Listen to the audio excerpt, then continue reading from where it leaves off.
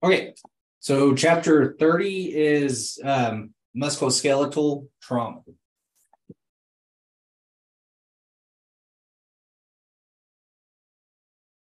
So an introduction. Injuries to the muscles, bones, and joints are a pretty common type of injury that we'll come across.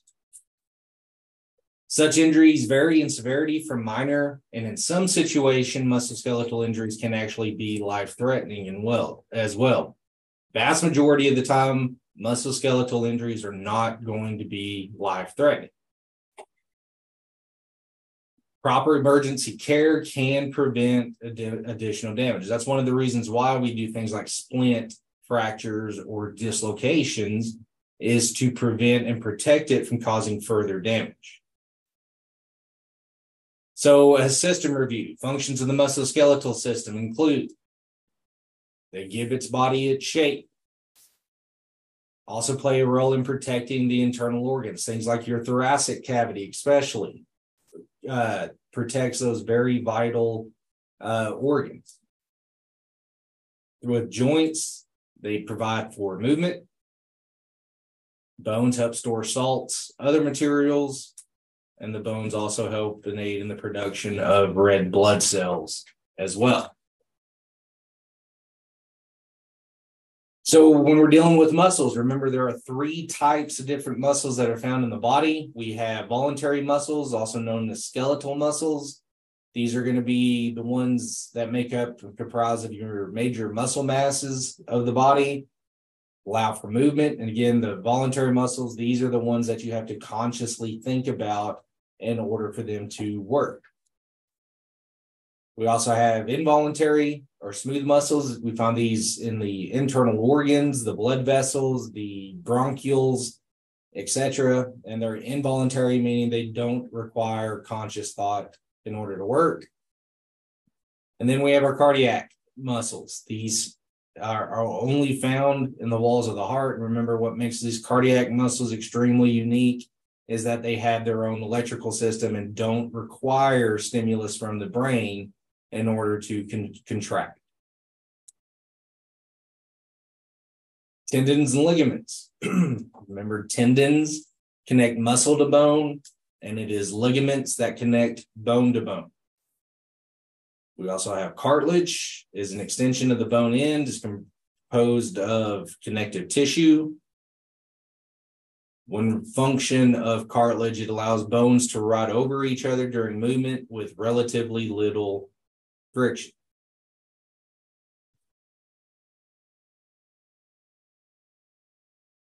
So here we have those ligaments. Remember, ligaments connect bone to bone. So we have ligaments here, here, and also right here, holding that kneecap in place as well.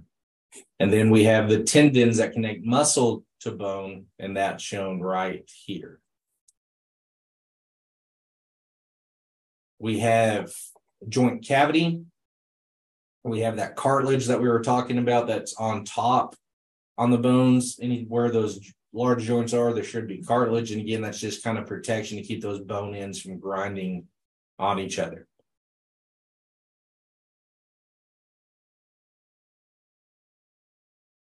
Skeletal system. Skeleton supports the body. Again, allows for movement, protection of vital organs. And where two bone ends come together, we have joints.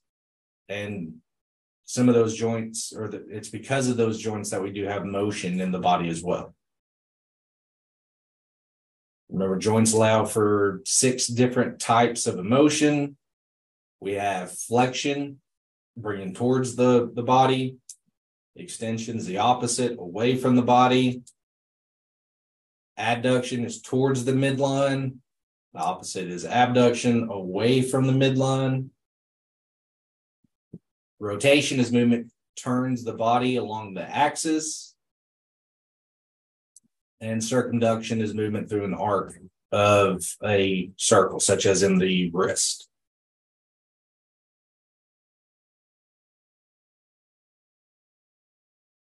The skeletal system is broken down structurally into 2 different sections. We have the axial skeleton. It's composed of the head, thorax, and vertebral column. And then Everything outside of the axial skeleton is the appendicular skeleton, and that comprises the bones of the extremities, including the shoulder girdles and the pelvis as well. Again, it is important that we know the major bones of the body. So we have the skull, we have the clavicles, the sternum, ribs, humerus, radius, ulna, your pelvis, femur, tibia, fibula, and then we get the bones in the hands and the feet. So again, the bones of the upper extremities, scapula is your shoulder blade, humerus is the larger bone of the upper arm, radius is on the thumb side, ulna is on the pinky side. Then we move into the bones of the hand, the carpals that are in the hand. So we have the carpals, metacarpals, and then your fingers are the phalanges.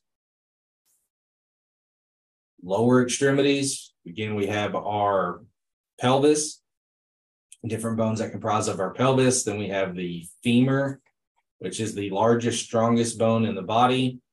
Then we have our patella, which is the kneecap. Then we have the tibia, which is the shin bone. The fibula is the smaller bone behind it.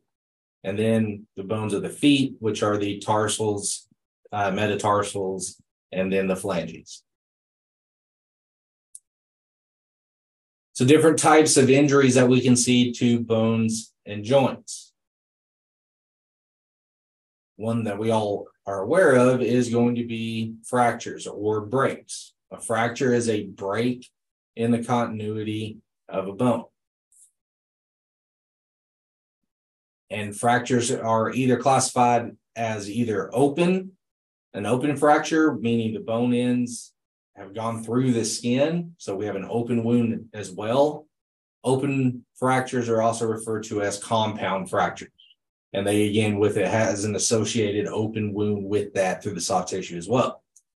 Then we have closed fractures where no open wound is associated with the fractures. The bone ends did not penetrate or go through the skin. So when we have that fracture, those bone ends may stay together depending on how severe, what type of fracture we're dealing with, or they may become displaced. If they become displaced, not only do we have to worry about the injury to the bone, but we also have to worry about injury to the soft tissue, those other structures that are surrounding the bones as well. And osteoporosis is a degenerative bone disease due to loss of minerals, especially calcium. Calcium and osteoporosis are going to make those bones much more brittle, and it's easier for patients with osteoporosis to suffer a fracture. So again, just the difference between an open, compound, and a closed fracture. So with that closed fracture, again, there's no associated break in the skin. The bone ends have remained in the body at the entire time. Compound fracture, now we do have a break in that skin where those bone ends have become a little bit displaced and have penetrated or poked through that skin. So here's an example of a closed fracture. That, again, there's no open associated wound with this. So we can obviously see deformity. Pretty obvious that that's not where it's supposed to be. So we can assume a fracture dislocation as well, probably. This next picture is the exact same type of fracture, but this one is a compound fracture. It did penetrate, it did break through that skin. And I've seen that exact same type of injury a couple of times on patients. One of the patients actually ended up losing their foot over the ordeal. So if we have a compound fracture such as this,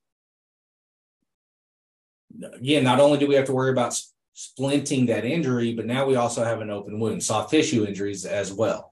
So we have to bandage the area, cover it, prevent from contamination and so forth as well.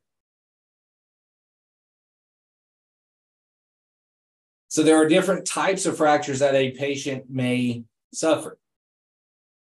So one type of fracture is known as a green stick fracture. The green stick fracture passes only part way through the bone.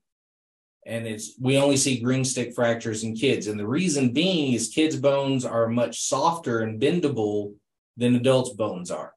So if we bent a kid's leg or a bone, we start bending it, we're going to start seeing it kind of splintering off up here at the top end in the opposite direction of kind of where we're bending it. We compare that, that's what would cause a green stick fracture. We compare that to an adult, and we did that, it would just snap their bone completely in half. So again, it's the reason why kiddos get green stick fractures is because their bones are more pliable, they bend easier as well. So green stick fractures we only see in kiddos. We can have a comminuted fracture, which is more than 2 fragments. So we don't have just one end of the bone end right here, another end of the bone right here. There's something that happened that causes there's at least 3 different pieces of bones. Pathologic fractures, these are just due to age. The bones are weak, brittle, may have osteoporosis. Osteoporosis are more prone to pathologic fractures, but there's no real trauma that was associated with it. It may be a broken vertebrae, fractured vertebrae, because she's using her vertebrae daily or he walking around and so forth, and it just breaks. An epiphyseal fracture happens in the epiphyseal plate or the growth plate of the bone that's injured. That can cause, especially in kiddos, that can cause an abnormal growth. Wherever that fracture was, it may prevent that extremity from growing normally. Oblique fractures are broken at an angle across the shaft. It's not going to be 100% parallel with the bone, but it's going to be kind of more at an angle. And there's pictures of these as well. Transverse fractures, those are across the shaft. So that would be this, for example, here's your bone, here's the fracture. This would be a transverse fracture.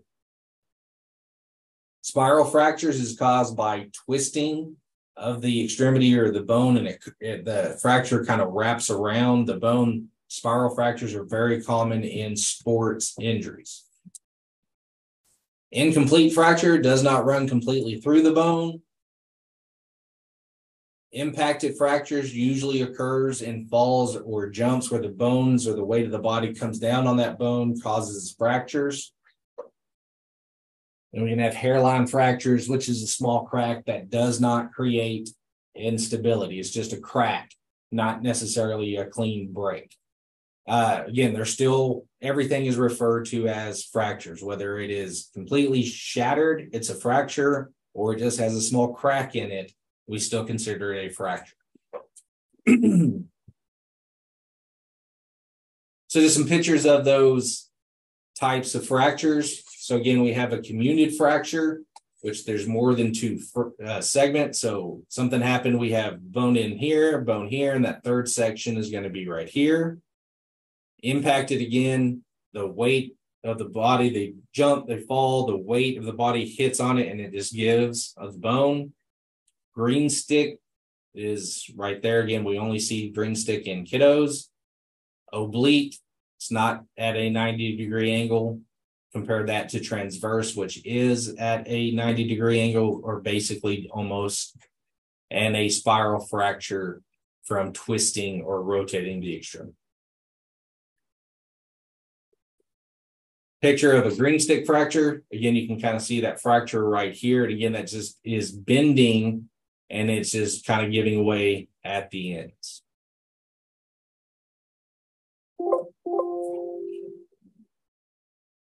The signs and symptoms of a fracture, things that we need to be on the lookout for that may indicate, hey, this may be fractured. Pain or tenderness to that area. Fractures tend to be extremely painful for our patients. We may see obvious deformity, like that ankle fracture that we saw earlier. Bones weren't sticking through it, but we could obviously tell by looking at it, hey, that's not right. There's probably a fracture there. Discolorization of the area. Paresthesia, which is a tingling sensation. Anesthesia, loss of feeling to that area or to the extremity beyond that, distal to that area. Paresis, weakness or paralysis, inability to move the extremity. And in certain situations, and where it becomes really worrisome for us or the patient as well, is if that fracture is causing a decrease in pulses or perfusion beyond that fractured site. So if we have a person that fractures their humerus and now this entire arm's not getting good circulation, that's going to be very worrisome for us.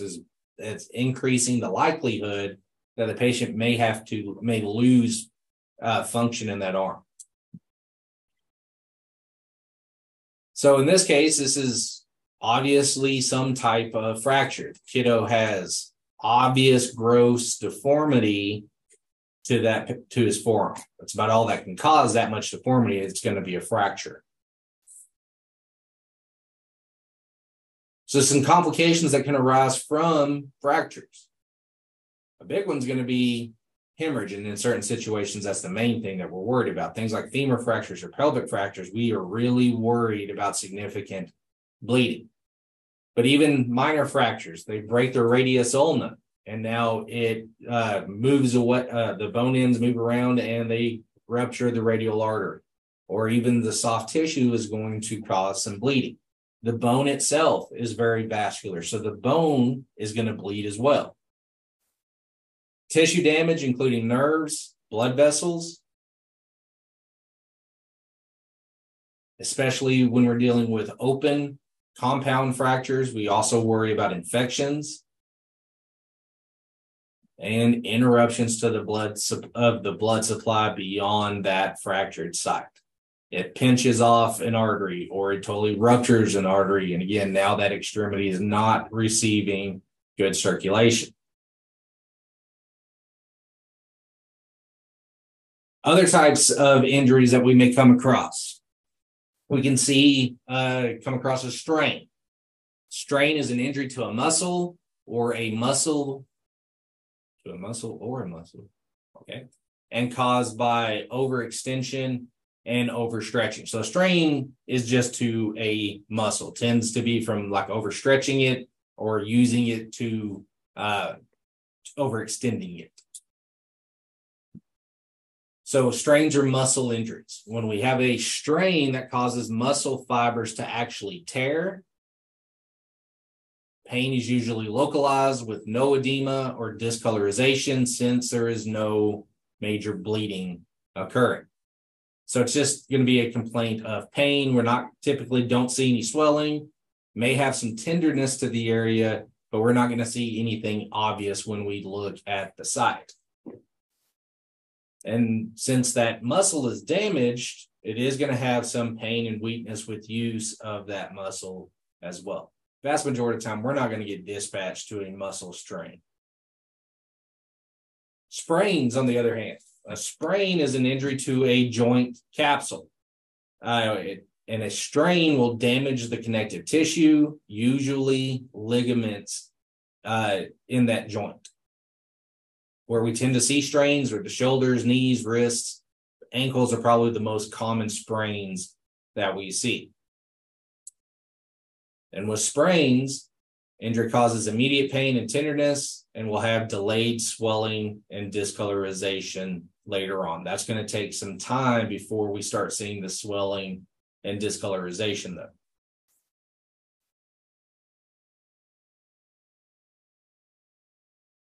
Now we're moving up, getting into some more of the serious injuries. We can have a dislocation.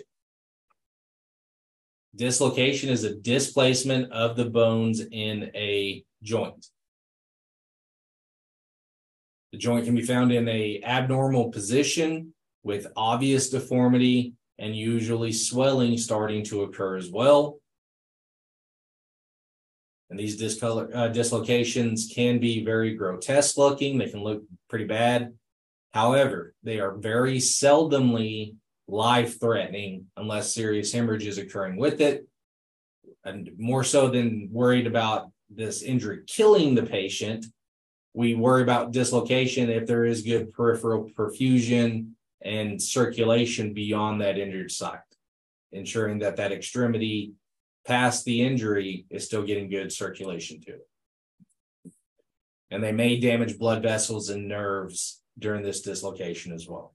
Bone ends can pin or pinch those blood vessels or nerves up against the wall of the leg, constricting them, causing paralysis in that extremity, causing a reduction in circulation.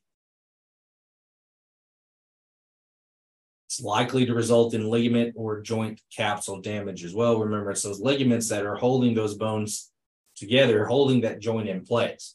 So if it becomes dislocated, then those ligaments are likely getting very stretched out pretty bad, and it can tear them or cause damage to them.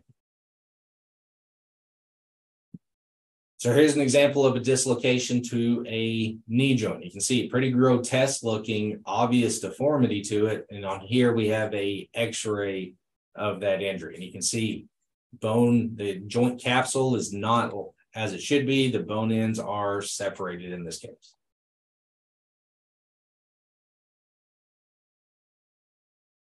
The elbow joint dislocation. Again, you can see the x-ray right here, and you can see that obvious deformity right there in his arm.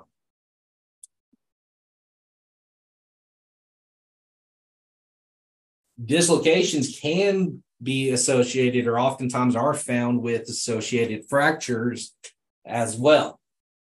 So they can have a combination of both. They broke that area, they broke that bones in their ankle, and that also causes it to become more unstable, causing a dislocation as well. Knee, shoulders, elbow, foot, ankle, digits, hip, wrist dislocations are most common, but a dislocation can occur in any joint. And again, the primary concern when we're dealing with the vast majority of dislocations is a loss of distal circulation due to pinched arteries. That bone end right here, say there's an artery that ran right along there. Now that bone end is putting pressure and pinching that artery. Now the rest of this arm is no longer getting circulation. Again, that is going to be the biggest concern when we're dealing with dislocations. So general care considerations. All musculoskeletal injuries can present with similar signs and symptoms.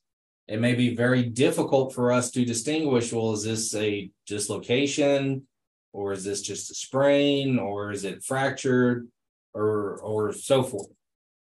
The force that causes that musculoskeletal injury also causes other injuries as well. And again, just like we said, most dislocations are not going to be life-threatening. Most fractures are not going to be life-threatening. So don't get tunnel vision and focus solely in on that grotesque-looking knee injury that we failed to perform a good, adequate head-to-toe exam and miss something that will kill the patient. Always assess the mechanism of injury, signs and symptoms, major traumas. Again, make sure that we are doing a complete rapid secondary assessment, a complete head-to-toe. So again, we need to evaluate that mechanism of injury. What caused the fracture, dislocation, musculoskeletal injury to the patient?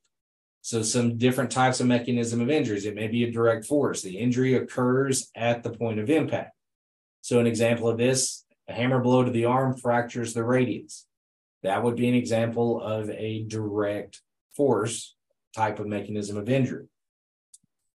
Indirect force. Injury impacts one end of a limb, causing some distance damage or some injury some distance away. So an example of this is a man jumps off a ladder, landing on his feet and causing a dislocated knee. So the knee never made contact with anything, but as they landed, that energy got transferred up their leg, and the knee was the weakest point it found first, and that's where the injury occurred at. Twisting force, again, very common, causes those spiral fractures. We talked about other types of musculoskeletal injuries as well. Part of the extremity remains stationary while the rest gets twisted. Football injury, when the foot is planted and they tackle them and twist them or spin them when they bring them to the ground.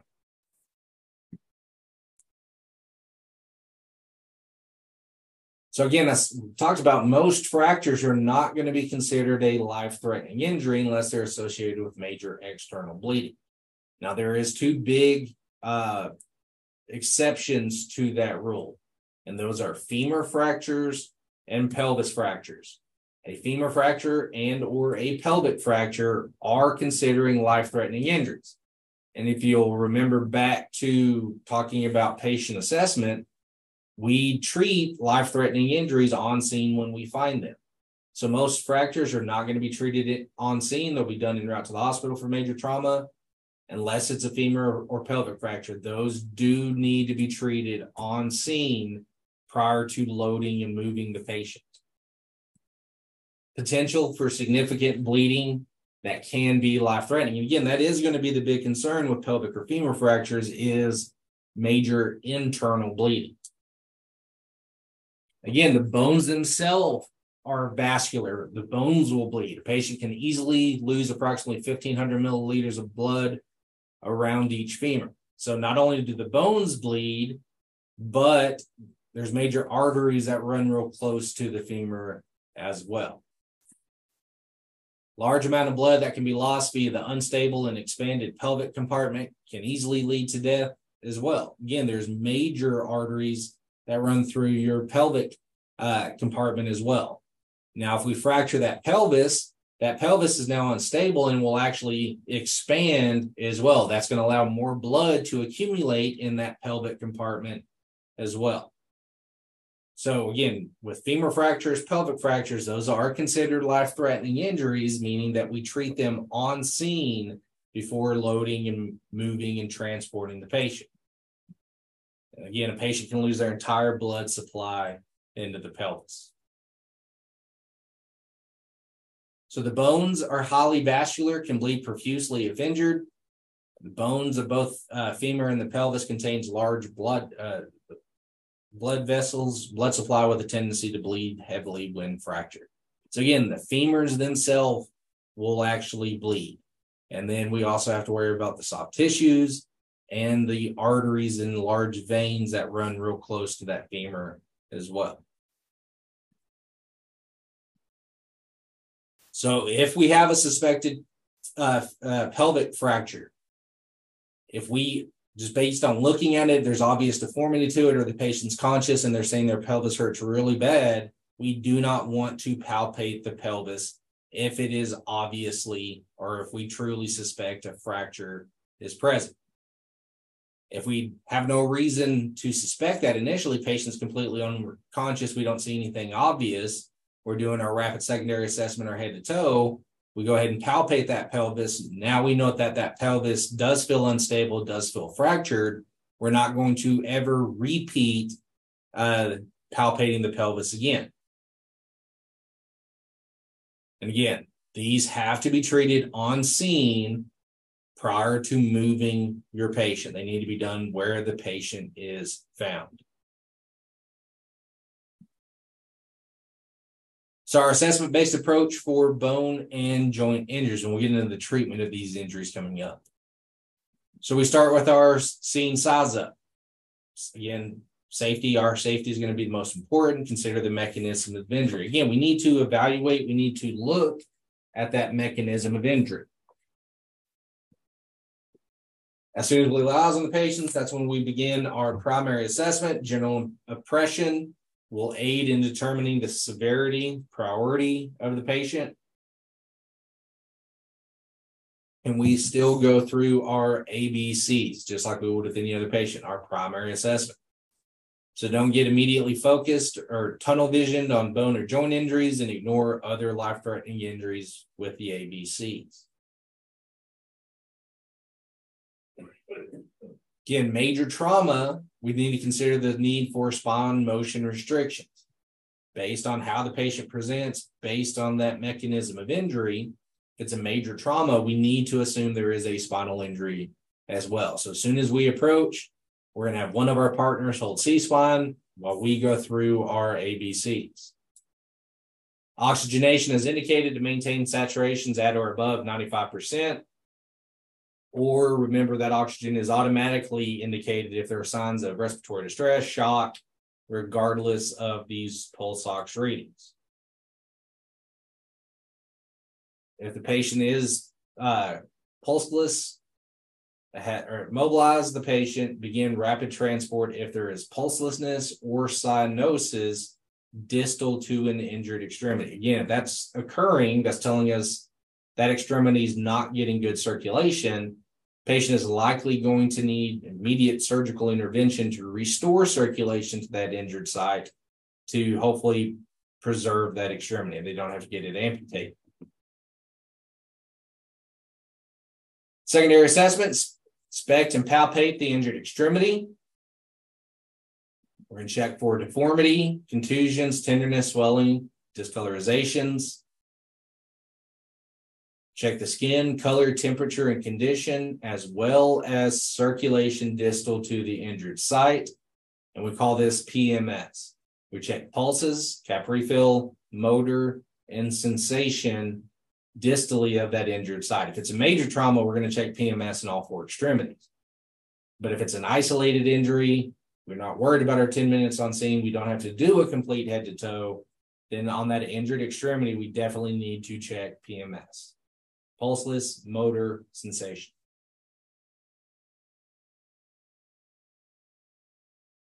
Though a fracture may be suspected in the field by signs, it can only be definitive diagnosed and x-rays taken at the hospital. That's in books. I've been taught that that's what it's taught. If there's a bone end sticking out in the middle of somebody's legs, we know it's fractured. But technically it have to be confirmed with radiology. Again, secondary assessments, when we get our full set of vital signs, patient's conscious, talking to us, make sure we get a history. And again, do not forget to assess, if it's indicated to do so, whether or not the patient has other injuries as well. So signs and symptoms that may indicate bone or joint injuries. We can have deformities. You can have weird angulations where the arm is bent or the leg is bent in an unnatural way that we know the only way it will bend that way if the bone's broke or dislocated. Protruding bones through the skin, pain, tenderness. During assessment palpation, we may feel crepitus, which is a grating sound or a feeling of broken bone fragments grinding against each other. We feel that area and we can actually feel those bone ends rubbing in on each other. That's known as crepitus. Swelling, weakness, loss of function to that extremity. And oftentimes with dislocations, that joint is going to be locked. It's in that abnormal position and they're not going to be able to move that joint. We assess for the 6 P's of a fracture or dislocation. We have pain, pallor, pale skin with delayed capillary refill, paralysis of that extremity, paresthesia, numbness or tingling sensation, pressure, swelling, pulses on that extremity as well. So again, just make sure we're doing a good, thorough assessment. So our care for bone or joint injuries. Again, we're going to use spinal or standard precautions, bare minimum gloves on every single patient contact. Again, based on the mechanism of injury, based on patient presentation, we may need to immediately maintain inline spinal stabilization. If it's an isolated injury, I stepped off the curb wrong and I think I broke my ankle, but I didn't fall, hit my head, anything like that, then we don't need to worry about spinal precautions. But somebody that was involved in an MVC and is now unresponsive definitely have to worry about spinal precautions. So again, it's going to be very dependent on the situation. If there's any doubt, start holding spinal precautions. If we determine that it's not needed, we can always let go of it later on. Administer oxygen if indicated to do so. Signs, symptoms of shock, major external bleeding or internal bleeding, respiratory distress. Just go, you're not going to harm a trauma patient, especially giving them high flow O2. And remember, with trauma, we tend to go directly to a non-rebreather. 15 liters per minute, regardless of pulse ox rate. Then we need to, after we ensure there's no other life threats, when the appropriate time, we need to splint the bone and joint injuries. And we'll talk about splinting coming up. And then we apply cold packs. That's going to help reduce swelling. Elevating the extremity is also going to help with swelling as well.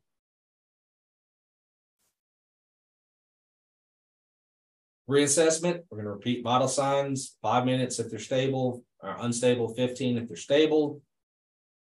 Make sure that we're reassessing, checking on our interventions, watch mobilization devices, as swelling can cause a reduction of blood flow. So we want to assess, make sure that those splints that we're using are not getting too tight to the point where it is cutting off or reducing circulation beyond the injury. And we recheck distal pulse, motor function, and sensation. And that's going to be very important with us when we're talking about bandaging or splinting an injury. We always check distal pulse, circulation, PMS before we splint the injury, and we always double check PMS at the end after we splint the injury, again, just to make sure that we did not cause a reduction in circulation. So splinting, the basics of splinting. A splint is any device used to immobilize a body part. Splints can be either classified as soft or rigid, firm, hard. We tend to use rigid splints more than anything. And these splints can be commercial devices, oftentimes what we use, or improvised from virtually any type of material. We can use whatever we need to in order to splint that injury. Ambulances carry a lot of commercial devices. My favorite type of commercial device to use as a splint is cardboard splints. You can cut them, you can bend them however you need to. I love cardboard splints. There's two basic reasons why we apply a splint to a patient. A, it's going to prevent movement of those dislocated joints or bone fragments or ends, and it's going to reduce further damage. It's holding that arm in place, those bones in place, preventing that patient from moving it, causing further damage inside the body. Not only that, but splinting can actually help reduce the pain and chances of complications as well.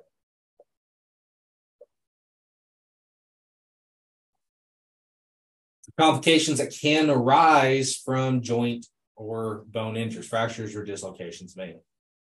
Muscles, nerves, or blood vessel damage. And again, this can be permanently debilitating to the patient if it's severe enough. Conversion of a closed fracture to an open fracture. It was initially not displaced, everything was in line, but we didn't splint that extremity, lifted the patient up to throw him on the stretcher, allowed too much movement of that extremity. Now we cause the bone ends to penetrate through the skin. That's going to be hard to explain on your run report or to your FTO. Restriction of blood flow, excessive bleeding,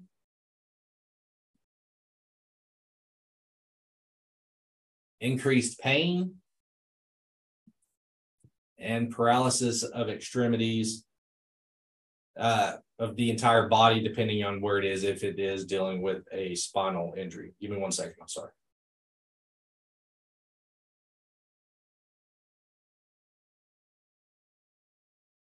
So my son came to work with me yesterday, and he lost his little charging cube. I don't even know what you really call those things. So he got in trouble for that. Didn't know if he left it here or not. So he got in a little bit of trouble for that. And now he's texting me this morning saying, "Hey, I found it." I was like, "No, you didn't." He says, "It's here." So what had happened, I know my son, he stole somebody else's because it was unmarked or they looked the same, and now he's claiming it for his. So he doesn't get in any more trouble, I promise you. He's pretty sneaky. So again, some general rules for splinting. We want to assess distal pulses, motor, and sensation before and after immobilizing. And what this is, we'll test this skill as well. It's the skill that you get tested on. That's the first things that we do, other than BSI and say we have to check distal pulse circulation before we start doing any type of splinting. And the very last part of that skill is checking PMS at the end of it as well. So if it's a long bone injury, we immobilize the injury site and the joints above and below the injured site. These are the rules, and these are what you need to remember. So if I have a fracture, say my forearm is fractured, the rule for splinting a long bone is not only do I have to immobilize the bone itself, but I also have to immobilize the joints above it and below it. So a forearm fracture, we have to ensure that we are immobilizing the elbow and the wrist as well. And if we have a joint injury, say it's my elbow, we have to immobilize not only the joint that's injured, but the long bones above and below the injured side as well. And those right there are the golden rules of splinting, if you will.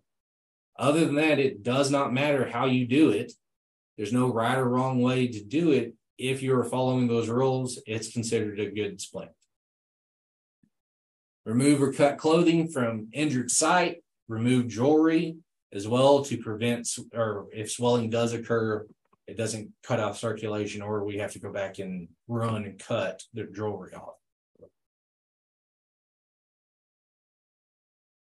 If there's any open wounds associated with the injury, we're going to cover those with sterile dressing, bandage before applying the splints. We want to, again, stop bleeding, cover those open wounds, protect from debris contamination before we put on the splint. And if the injured limb is grossly angulated in an unnatural position, we may be able to attempt to realign it if needed. And there are some rules that we follow about aligning an extremity.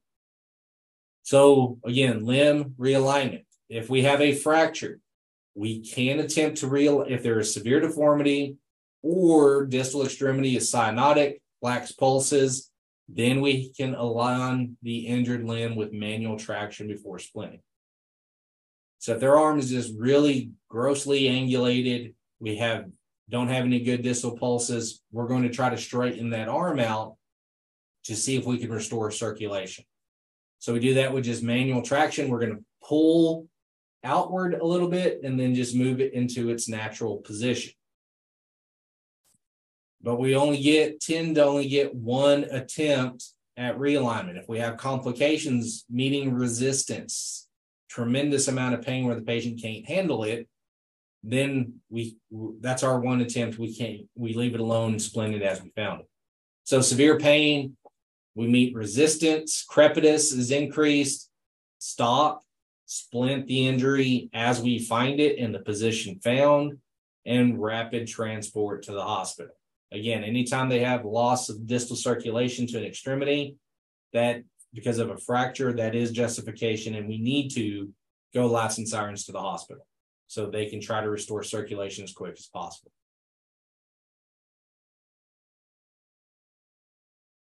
If we're dealing with a dislocation, generally dislocations should be immobilized in the position found due to dangers associated with nerves, major blood vessels that can be damaged during the realignment. So again, typically for most dislocations, we leave them in the position found. Consult your protocols for any other guidance. Again, if distal pulse is compromised, then we transport rapidly to the hospital.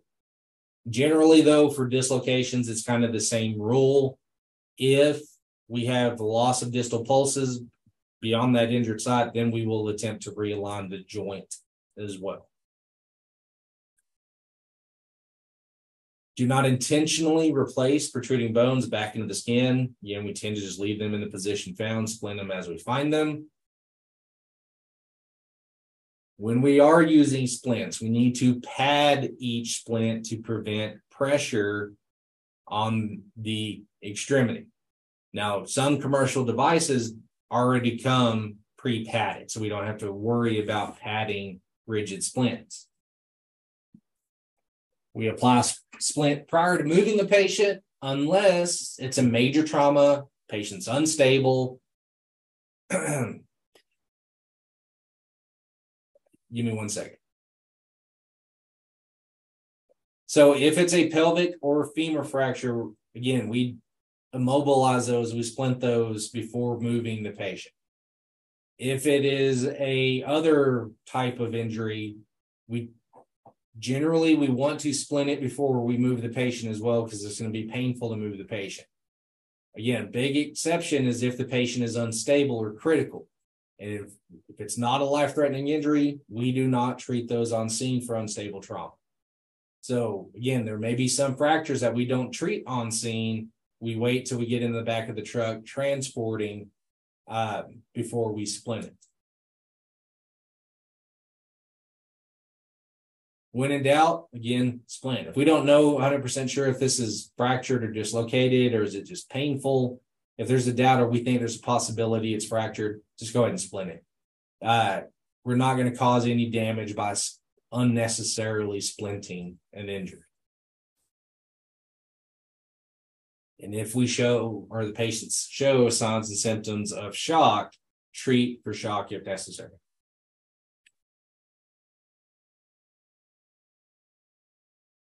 Something else we need to remember is what's known as the position of function.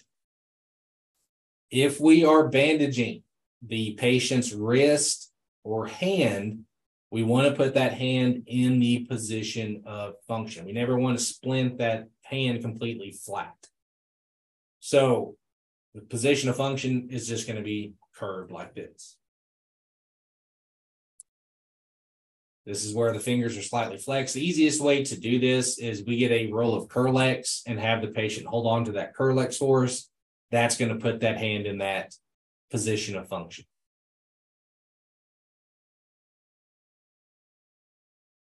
So general splinting rules. So again, we assess distal pulse, motor, and sensory function. So this patient has a right lower extremity injury.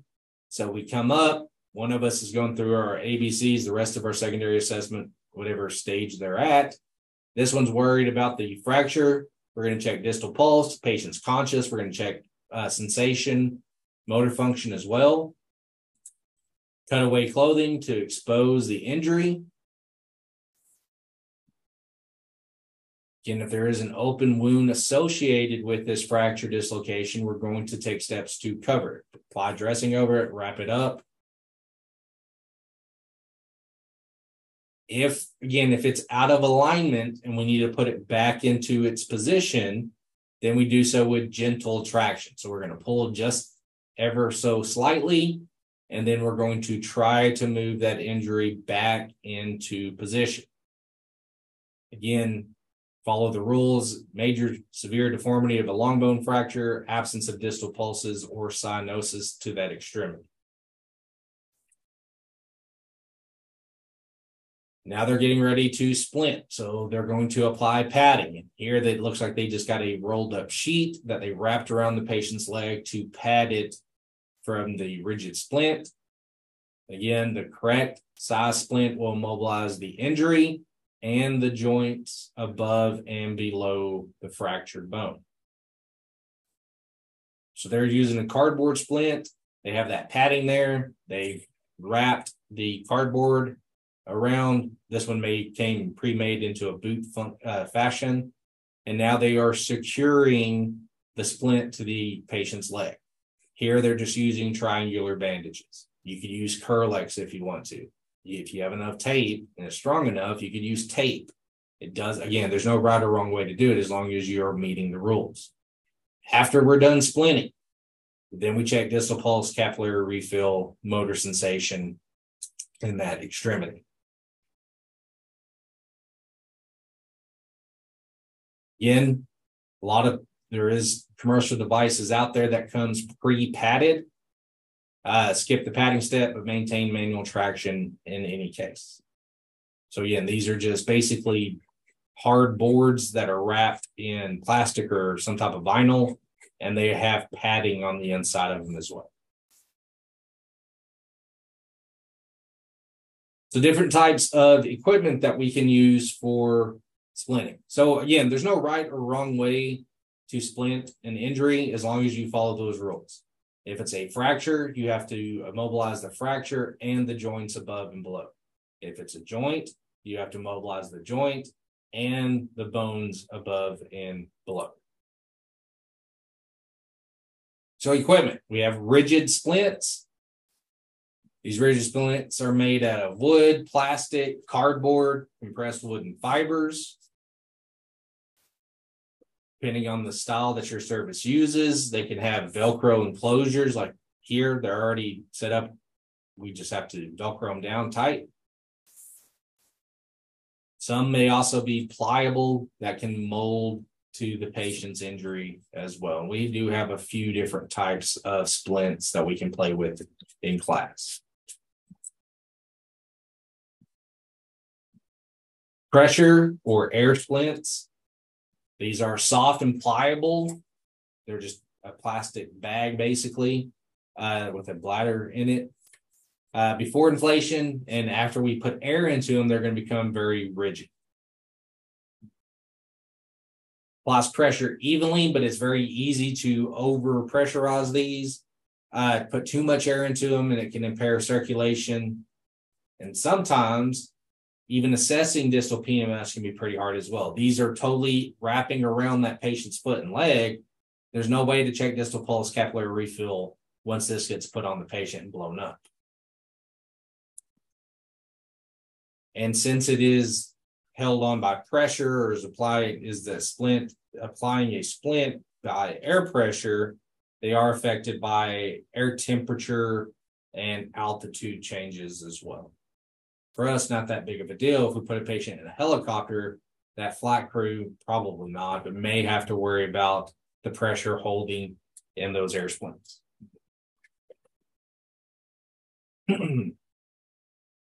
Traction splints.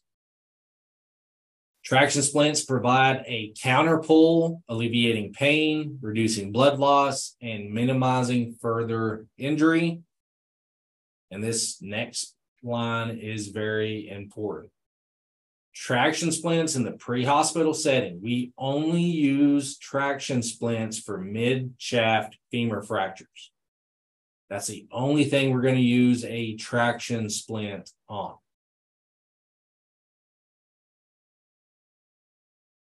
Formable splints. These are a type of rigid splint that is malleable to conform to a deformed or angulated extremity. Can be made of wire, thin aluminum, or other bendable materials. And SAM splints, ladder splints are example. SAM splints right here. It's externally has some padding to it, but it can bend around the patient's arm. It can mold around that angulation, and then all we have to do is wrap it up or tie it up to the arm. This is a ladder splint, and again, we can bend this in pretty much any direction that we want to.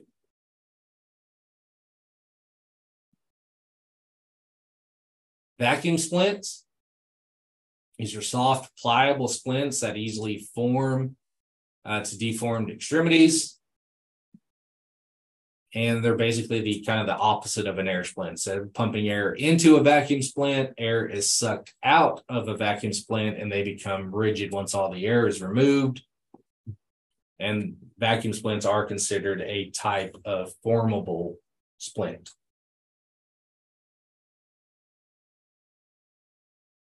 Other type of splinting equipment that we use, sling and swath. So a sling is made out of a triangular bandage.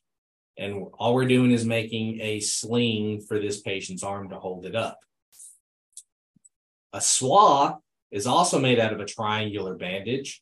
It holds the patient's arm against the side of the chest. So here we have a sling right here. These parts right here are swaths. So what the sling does, it's holding this arm up to the body.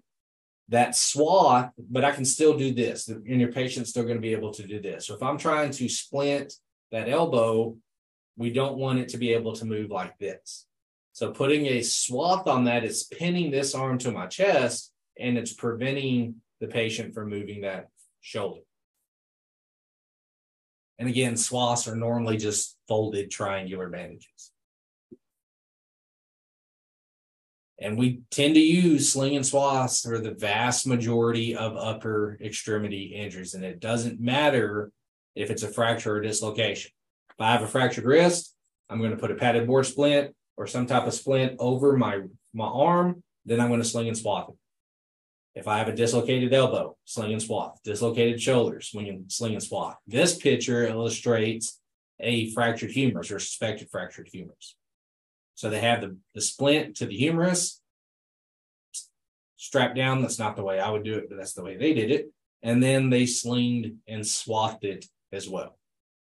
So you just get in that habit and that line of thinking. If we have an upper extremity injury, at some point, it's probably going to get sling and swathed as well.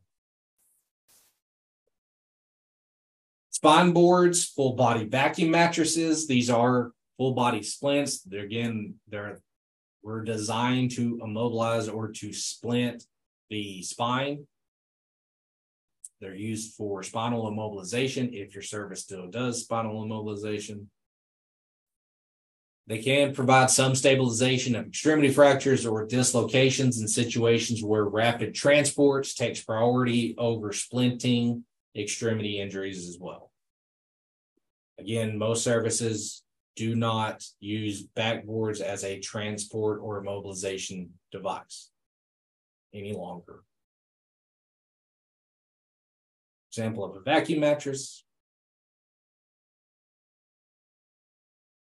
Can also have improvised splints. You make that splint out of anything that we have available to us. Only limited by your imagination.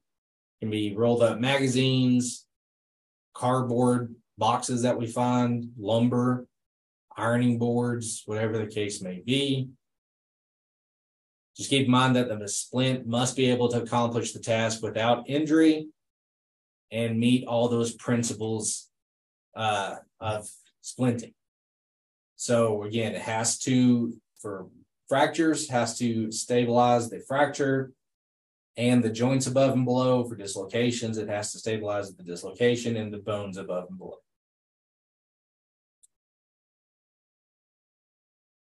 So if your service does use vacuum splints, you're manually going to hold stabilization, check PMS, apply the vacuum splint,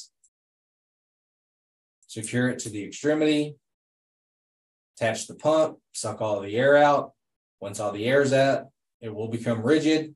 And again, that last step is going to be to check PMS once again. Here's an example of how you can immobilize or splint an ankle injury or foot injury. They just have a blanket that's wrapped up and tied to the patient's leg. Pillows work pretty well for foot injuries as well. Just wrap the foot up, tie it down.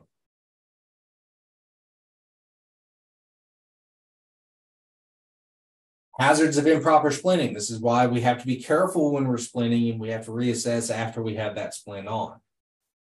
We can cause compression of nerves, tissues, blood vessels. We can reduce circulation.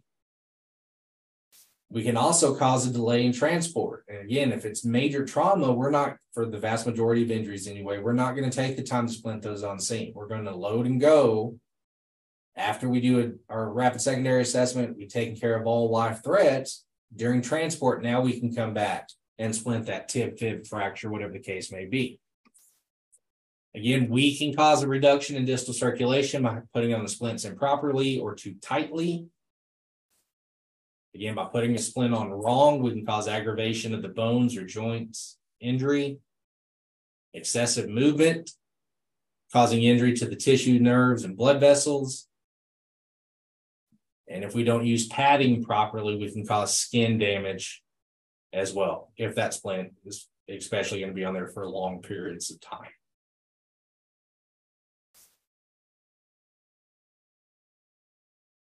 All right, let's go ahead and take a break. Let's be back at 9:40.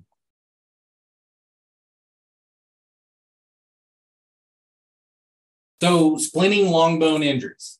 Steps that we need to follow. We need to test. Again, first thing we're going to do is after we make sure we have our PPE on, scene safe, we're going to test the pulse, motor, and sensory function. So if that's a fractured left arm, we're going to check distal pulse on that left arm, radial pulse, cap refill, sensation. Can you feel me touching you? Can you wiggle your fingers? If it's in the foot, we'll check pedal pulses, distal pulse, again, sensation. Can you feel me touching you? Can you wiggle your toes? Again, if it's necessary, we need to go ahead and line the extremity pulling general manual traction, and don't release the manual traction until the bone is splinted. We're going to splint in a functional position, immobilizing the injury and, again, the joint above and below the fracture. So, again, if that's a forearm fracture, that's the forearm, elbow, and wrist. If it's a tib-fib fracture, that's the tib-fib, the knee, and the ankle. After we're done splinting, we have all of the straps down, tied down, however we're applying it. Last thing that we do is reassess pulse, motor, sensory function after splinting. And again, every time we reassess, we need to reassess that PMS in that extremity as well. So skill 30-3, splinting a long bone injury. Manually stabilize the injured extremity. We need to hold it in place. So if patient oftentimes is going to be holding it in place for us, but if we have enough hands, we'll have our partner hold manual stabilization, just hold it in place while we're getting our splint ready to go. Again, assess distal pulse, motor, and sensory function. Again, if the deformity is severe, pulses are absent, or the distal extremity is cyanotic, we can align with gentle manual traction. Now we're ready to actually splint. We measure, get the proper size splint that we need. Secure the splint to the injury. Again, if we're dealing with the hand, that hand needs to be immobilized in the position of function. After the splint is applied, we're ensuring that it's following those rules. It's got the joints above and below as well. Last thing that we need to do is to check PMS once again. Joint injuries are going to be very similar. Should generally be splinted in the position found unless there's distal circulatory compromise. If that's the case, our protocols allow us to. We may be able to try to realign the injured site. If there is distal circulatory compromise, attempt to straighten, get one attempt, stop if resistance is felt or it causes severe pain. Again, we're going to assess PMS before we apply the splint. Then we apply the splint. Again, for joints, we have to mobilize the joint and the bones above and below. And then after we're done splinting, again, that last step is to reassess PMS one more time.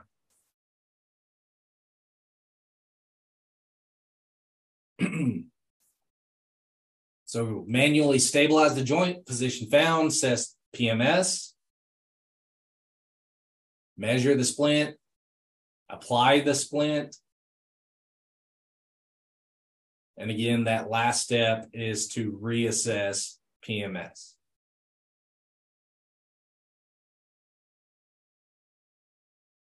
All right, moving on, talking about traction splints. And again, in EMS, the only time we use a traction splint is when we are dealing with a mid-shaft femur fracture.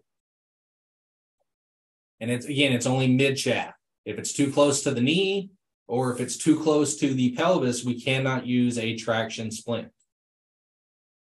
Femur fractures can be accompanied by bleeding, tremendous amounts of pain, and muscle spasms as well. And the traction splint, we're pulling on that leg, but a lot of patients will tell you that it feels so much better after we apply that traction than it did just sitting there in that position we find it. So the traction splint uses the device, the traction, to align the femur and helps reduce these complications. And mid-shaft femur fractures, most manufacturer recommendations in our kind of standard is it has to be a closed fracture. We don't want to use femur fractures on open mid-shaft femur fractures. So again, if there's any doubt, we're going to apply that traction splint. So we're going to treat it as a femur fracture if the thigh is painful, swollen, or deformed. Now, some medical directors do have difference of opinions Spims's medical director, Dr. Addington, he is okay with the crews using a traction splint on an open femur fracture. But again, traditionally, it's only used on closed midshaft femur fractures. And there's two main different types of traction splints. You have a unipolar traction splint and a bipolar traction splint. This is what that bipolar traction splint looks like, bipolar, two poles. This is also more commonly referred to as a hair traction splint. So two poles, straps, that has a winch that we hook up to the ankle hitch, tighten down that winch, and that's what's going to pull traction. The other type is a unipolar, only has one pole, and these are more commonly referred to as Sager splints. You're going to be pretty much bound to what your service carries. There is a lot of service that carries both of them, though, so it's going to be your preference. For class, we have both of them. You can practice with both of them. Whichever one you test on is going to be your preference. Me personally, at traction, the Sager splint, the unipolar, is a lot easier, faster, less room for us to screw up as well. So I always prefer the Sager if given the option. UMC EMS, they carry Sagers. Again, there are instances when we do not want to use a traction splint. If the injury is within 1 to 2 inches of the knee, or that should be the pelvis, we're not going to use a traction splint. It has to be mid-shaft femur fracture. If there's other injuries to that extremity distal of the femur fracture, we're not going to use the traction splint as well. So if the knee itself is injured, if the tib-fib is fractured, if the pelvis itself has been fractured, tib-fib fractures, ankle fractures, we're not going to want to use that traction splint. The reason being is it's not going to pull traction at the femur, it's going to pull traction at the injured site. So if the ankle is fractured and we put on a traction splint, it's going to be pulling that ankle apart, never reaching the femur. So basically for that leg anyway, it does have to be an isolated femur fracture, mid-shaft femur fracture in that leg. Does that make sense what I'm saying? Okay. Significant injury to the lower leg, foot, or ankle, again, if we start pulling traction, that's where we're going to pull the traction. That's to the lower leg, not the femur. Unless we want to complete a partial amputation, make it a full amputation, don't apply a traction splint to a partial amputation. We're going to pull it off. Or there's a major avulsion. And again, consult medical direction for guidance on the use of traction splints for open femur fractures. Manufacturer recommendation in our standards, pretty much the standard is it is not used on open femur fractures, only closed. And the reason being, if it's open, the thought process is we could potentially cause more damage trying to pull those bones back into the body than that's already present. So again, the two types, the hair and the Sager. So if we're going to use a hair traction splint, we're going to expose the injured limb, check PMS. Now we're going to place the splint beside the uninjured leg and measure. The hair has to be measured properly. If we make it too short or too long, it's not going to work right. So we want to measure the hair splint on the uninjured leg because the injured leg is probably going to be shortened if those bone ends are no longer together, if they came on top or slid on top of each other. Go ahead and while it's there, we're going to prepare these straps right here according to that uninjured leg as well. And these straps have wording on it that tells you exactly where it should go as well. We're going to support the injured leg as your partner fastens the ankle hitch. So we're holding manual stabilization. The other rescuer is putting on that ankle hitch. And we do want that to extend about 6 inches beyond the length of the foot. On the uninjured side, we want the winch about 6 inches further out than the leg. Continue to support the limb as your partner applies gentle inline traction to the ankle hitch and foot. So this person is going to start pulling on that patient's leg. Now this person is going to start setting the device up. We're going to slide the splint into under the injured limb. So it's going to go, we're going to place it in here, make sure it's going all the way up. The first strap that we apply to a hair traction splint is the ischial strap, which is going to be this very top strap right here. And all that ischial strap is doing right now is anchoring the device to the patient. So when we pull traction, the device doesn't start slipping down.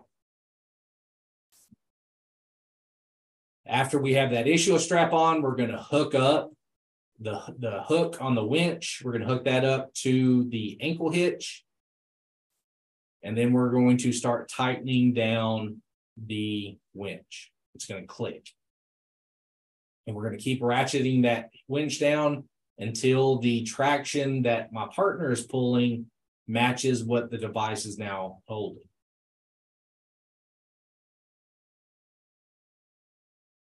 After that, now we can secure the rest of the straps to the patient's leg.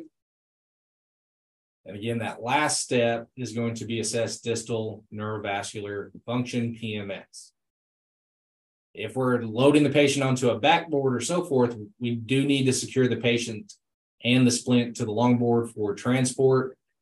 They're just using tape to prevent that traction splint from sliding around during movement. If we're not using backboards, we probably still need to use something, a backboard, a flexi, or something to get the patient on the stretcher, and then we could slide the backboard out from under the patient once they're on the stretcher. Unipolar traction splints. These are single pole that's secured at the groin area. The newer models do have a gauge to precisely set the traction. And Sager splints, the unipolar, they do allow for bilateral femur fracture. So if the patient has both their femurs fractured, one device of a Sager can pull traction on both. It's not the case for a hair. You would have to use two separate hair devices if both of their femurs were fractured. So the Sager splint, again, to me, is so much easier. Go ahead and remove all clothing from that injured site, assess PMS, place the splint along the medial aspect of the injured leg in the groin area, and secure that top ischial strap first. So whatever leg is injured, we're going to put the splint along that injured leg. So in this case, it's their right femur. The Sager goes up into the groin area. For men, just be very carefully. They may want to adjust themselves before we ram that right up into their groin. Secure that ischial strap. Extend the distal end approximately 4 inches beyond the foot. Now, the good thing about the Sager, it's self-adjusting. So if we're too short, just pull it a little bit further. If we're too long, we can shorten it really easily. And we'll practice these in class as well.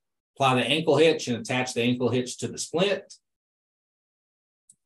And apply traction by extending the splint. So watch her hand placement. She has one hand on this upper portion, just kind of holding it steady. The other hand goes on the handle, and it's that hand that's pulling that traction. And it's going to start adjusting right here. Gets bigger, smaller, applying that traction right here, and that handle is going to start sliding back along a gauge as well. And if the gauge is present, we apply traction, 10% of total body weight, or 20% if it's bilateral femur fractures. Our protocols make it easier for us. For adults, if we're pulling one femur, it's 15 pounds of pressure. For bilateral femurs, we pull it to 30. Infants and pediatrics, so we still got to go back to the 10% of body weight up to 7 psi, or pounds per extremity. So I prefer Sager. Again, we're going to practice with both in class. You can make your own decision, and testing wise, again, you can test on whichever one you want to test on. Sagers can easily be done with one person. Hairs definitely, in most cases, require two people. After we pull traction, secure the limb to the splint. They have straps that we just wrap around the legs and the splint. And then again, if we're still using backboards, put the patient on the backboard. The last step of splinting is checking PMS.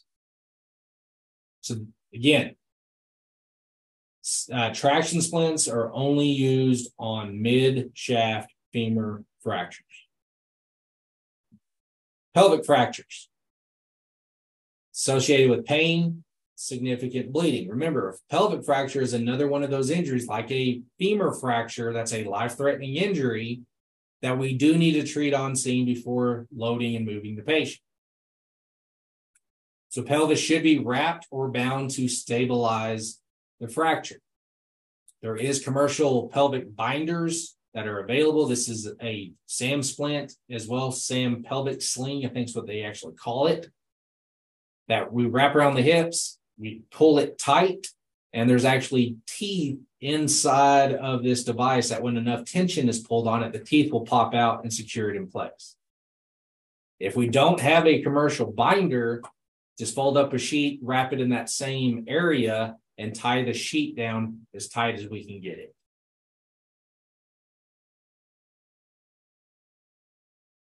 Fractures to the proximal femur and hip. So we're talking up high. Hip fractures or very proximal femur fractures. So again, it's not mid-shaft, so we're not going to use a traction splint on a hip fracture. It's best managed by a scoop or spine board, scoop stretcher, and just tying the legs together with padding in between them. That's how we stabilize a hip fracture. Padding in between the legs, tie the legs together, put them on something semi-rigid like a flexi, and load them on the stretcher. Hip dislocations. With a hip dislocation, typically the foot and or leg may be shortened, and it also can be rotated as well. The limb should be supported by pillows, roll blankets in the position of deformity. Should be secured to a rigid device like a long spine board, scoop stretcher, flexis, good enough, or a vacuum mattress.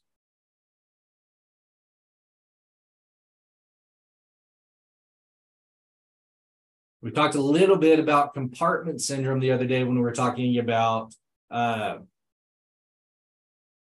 tourniquet use. So compartment syndrome.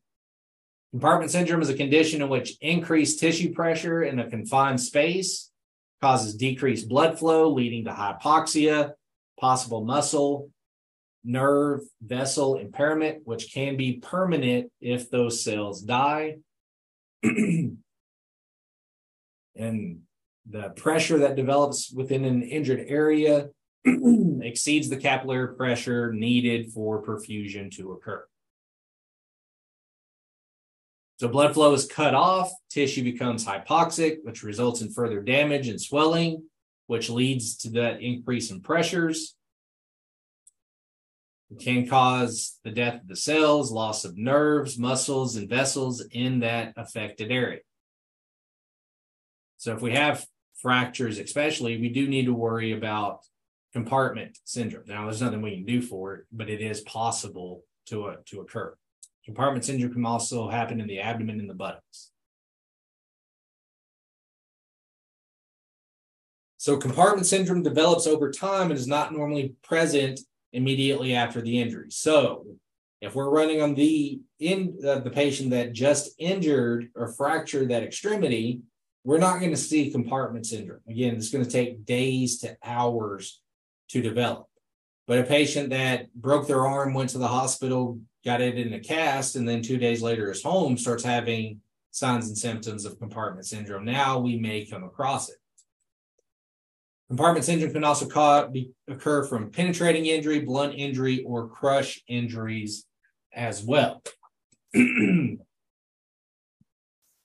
So signs and symptoms of compartment syndrome: severe pain or burning sensation, and oftentimes it is described as being very intense, and it looks out of proportion with the apparent injury.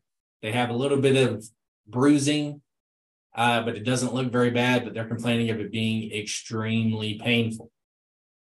Decreased strength in that extremity. They decrease or lose their grip strengths. Compartment syndrome can cause paralysis of the extremity. Pain with movement. When we palpate that extremity suffering compartment syndrome, it may feel hard and firm upon palpation. And compartment syndrome may occur even though distal pulses, motor, and sensory function can be normal. So kind of the telltale sign, the textbook indication of compartment syndrome is the firm extremity upon palpation and the pain being out of proportion with the apparent injury.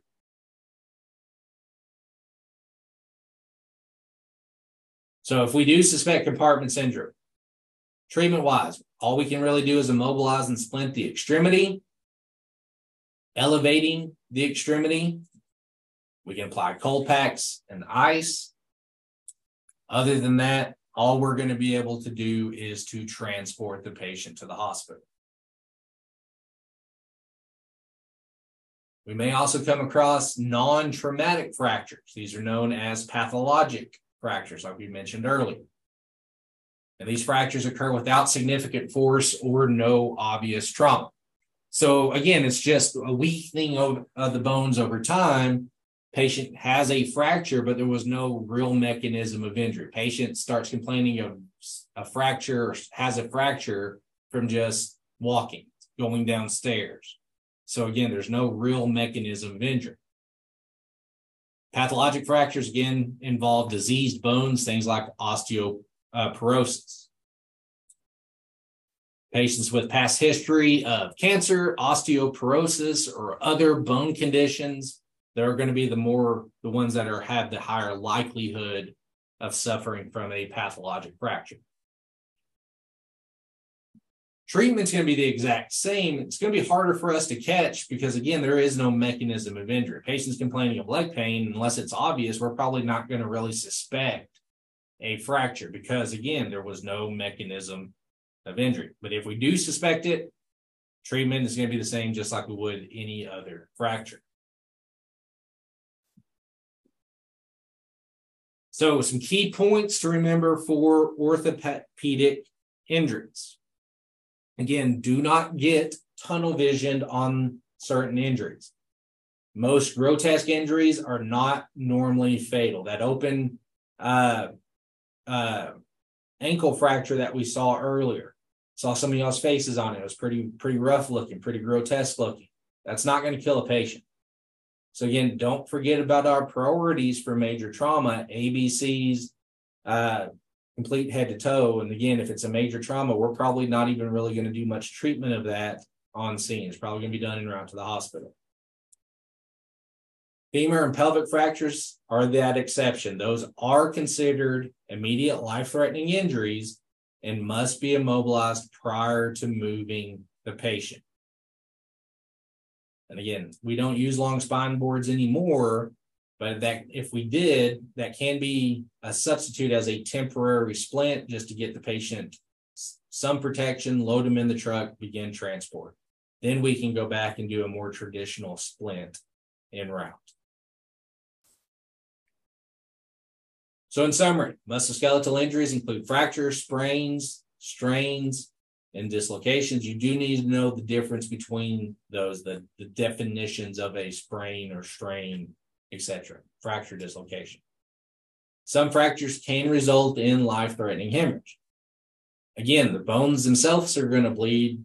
Any arteries that are ruptured, soft tissues are going to bleed as well. Again, and that's an instance where that radius ulna fracture, tib fib fracture may now become life-threatening if it's open, and now we have major external bleeding associated with it as well. Again, the bleeding would be considered an immediate life threat if it's major.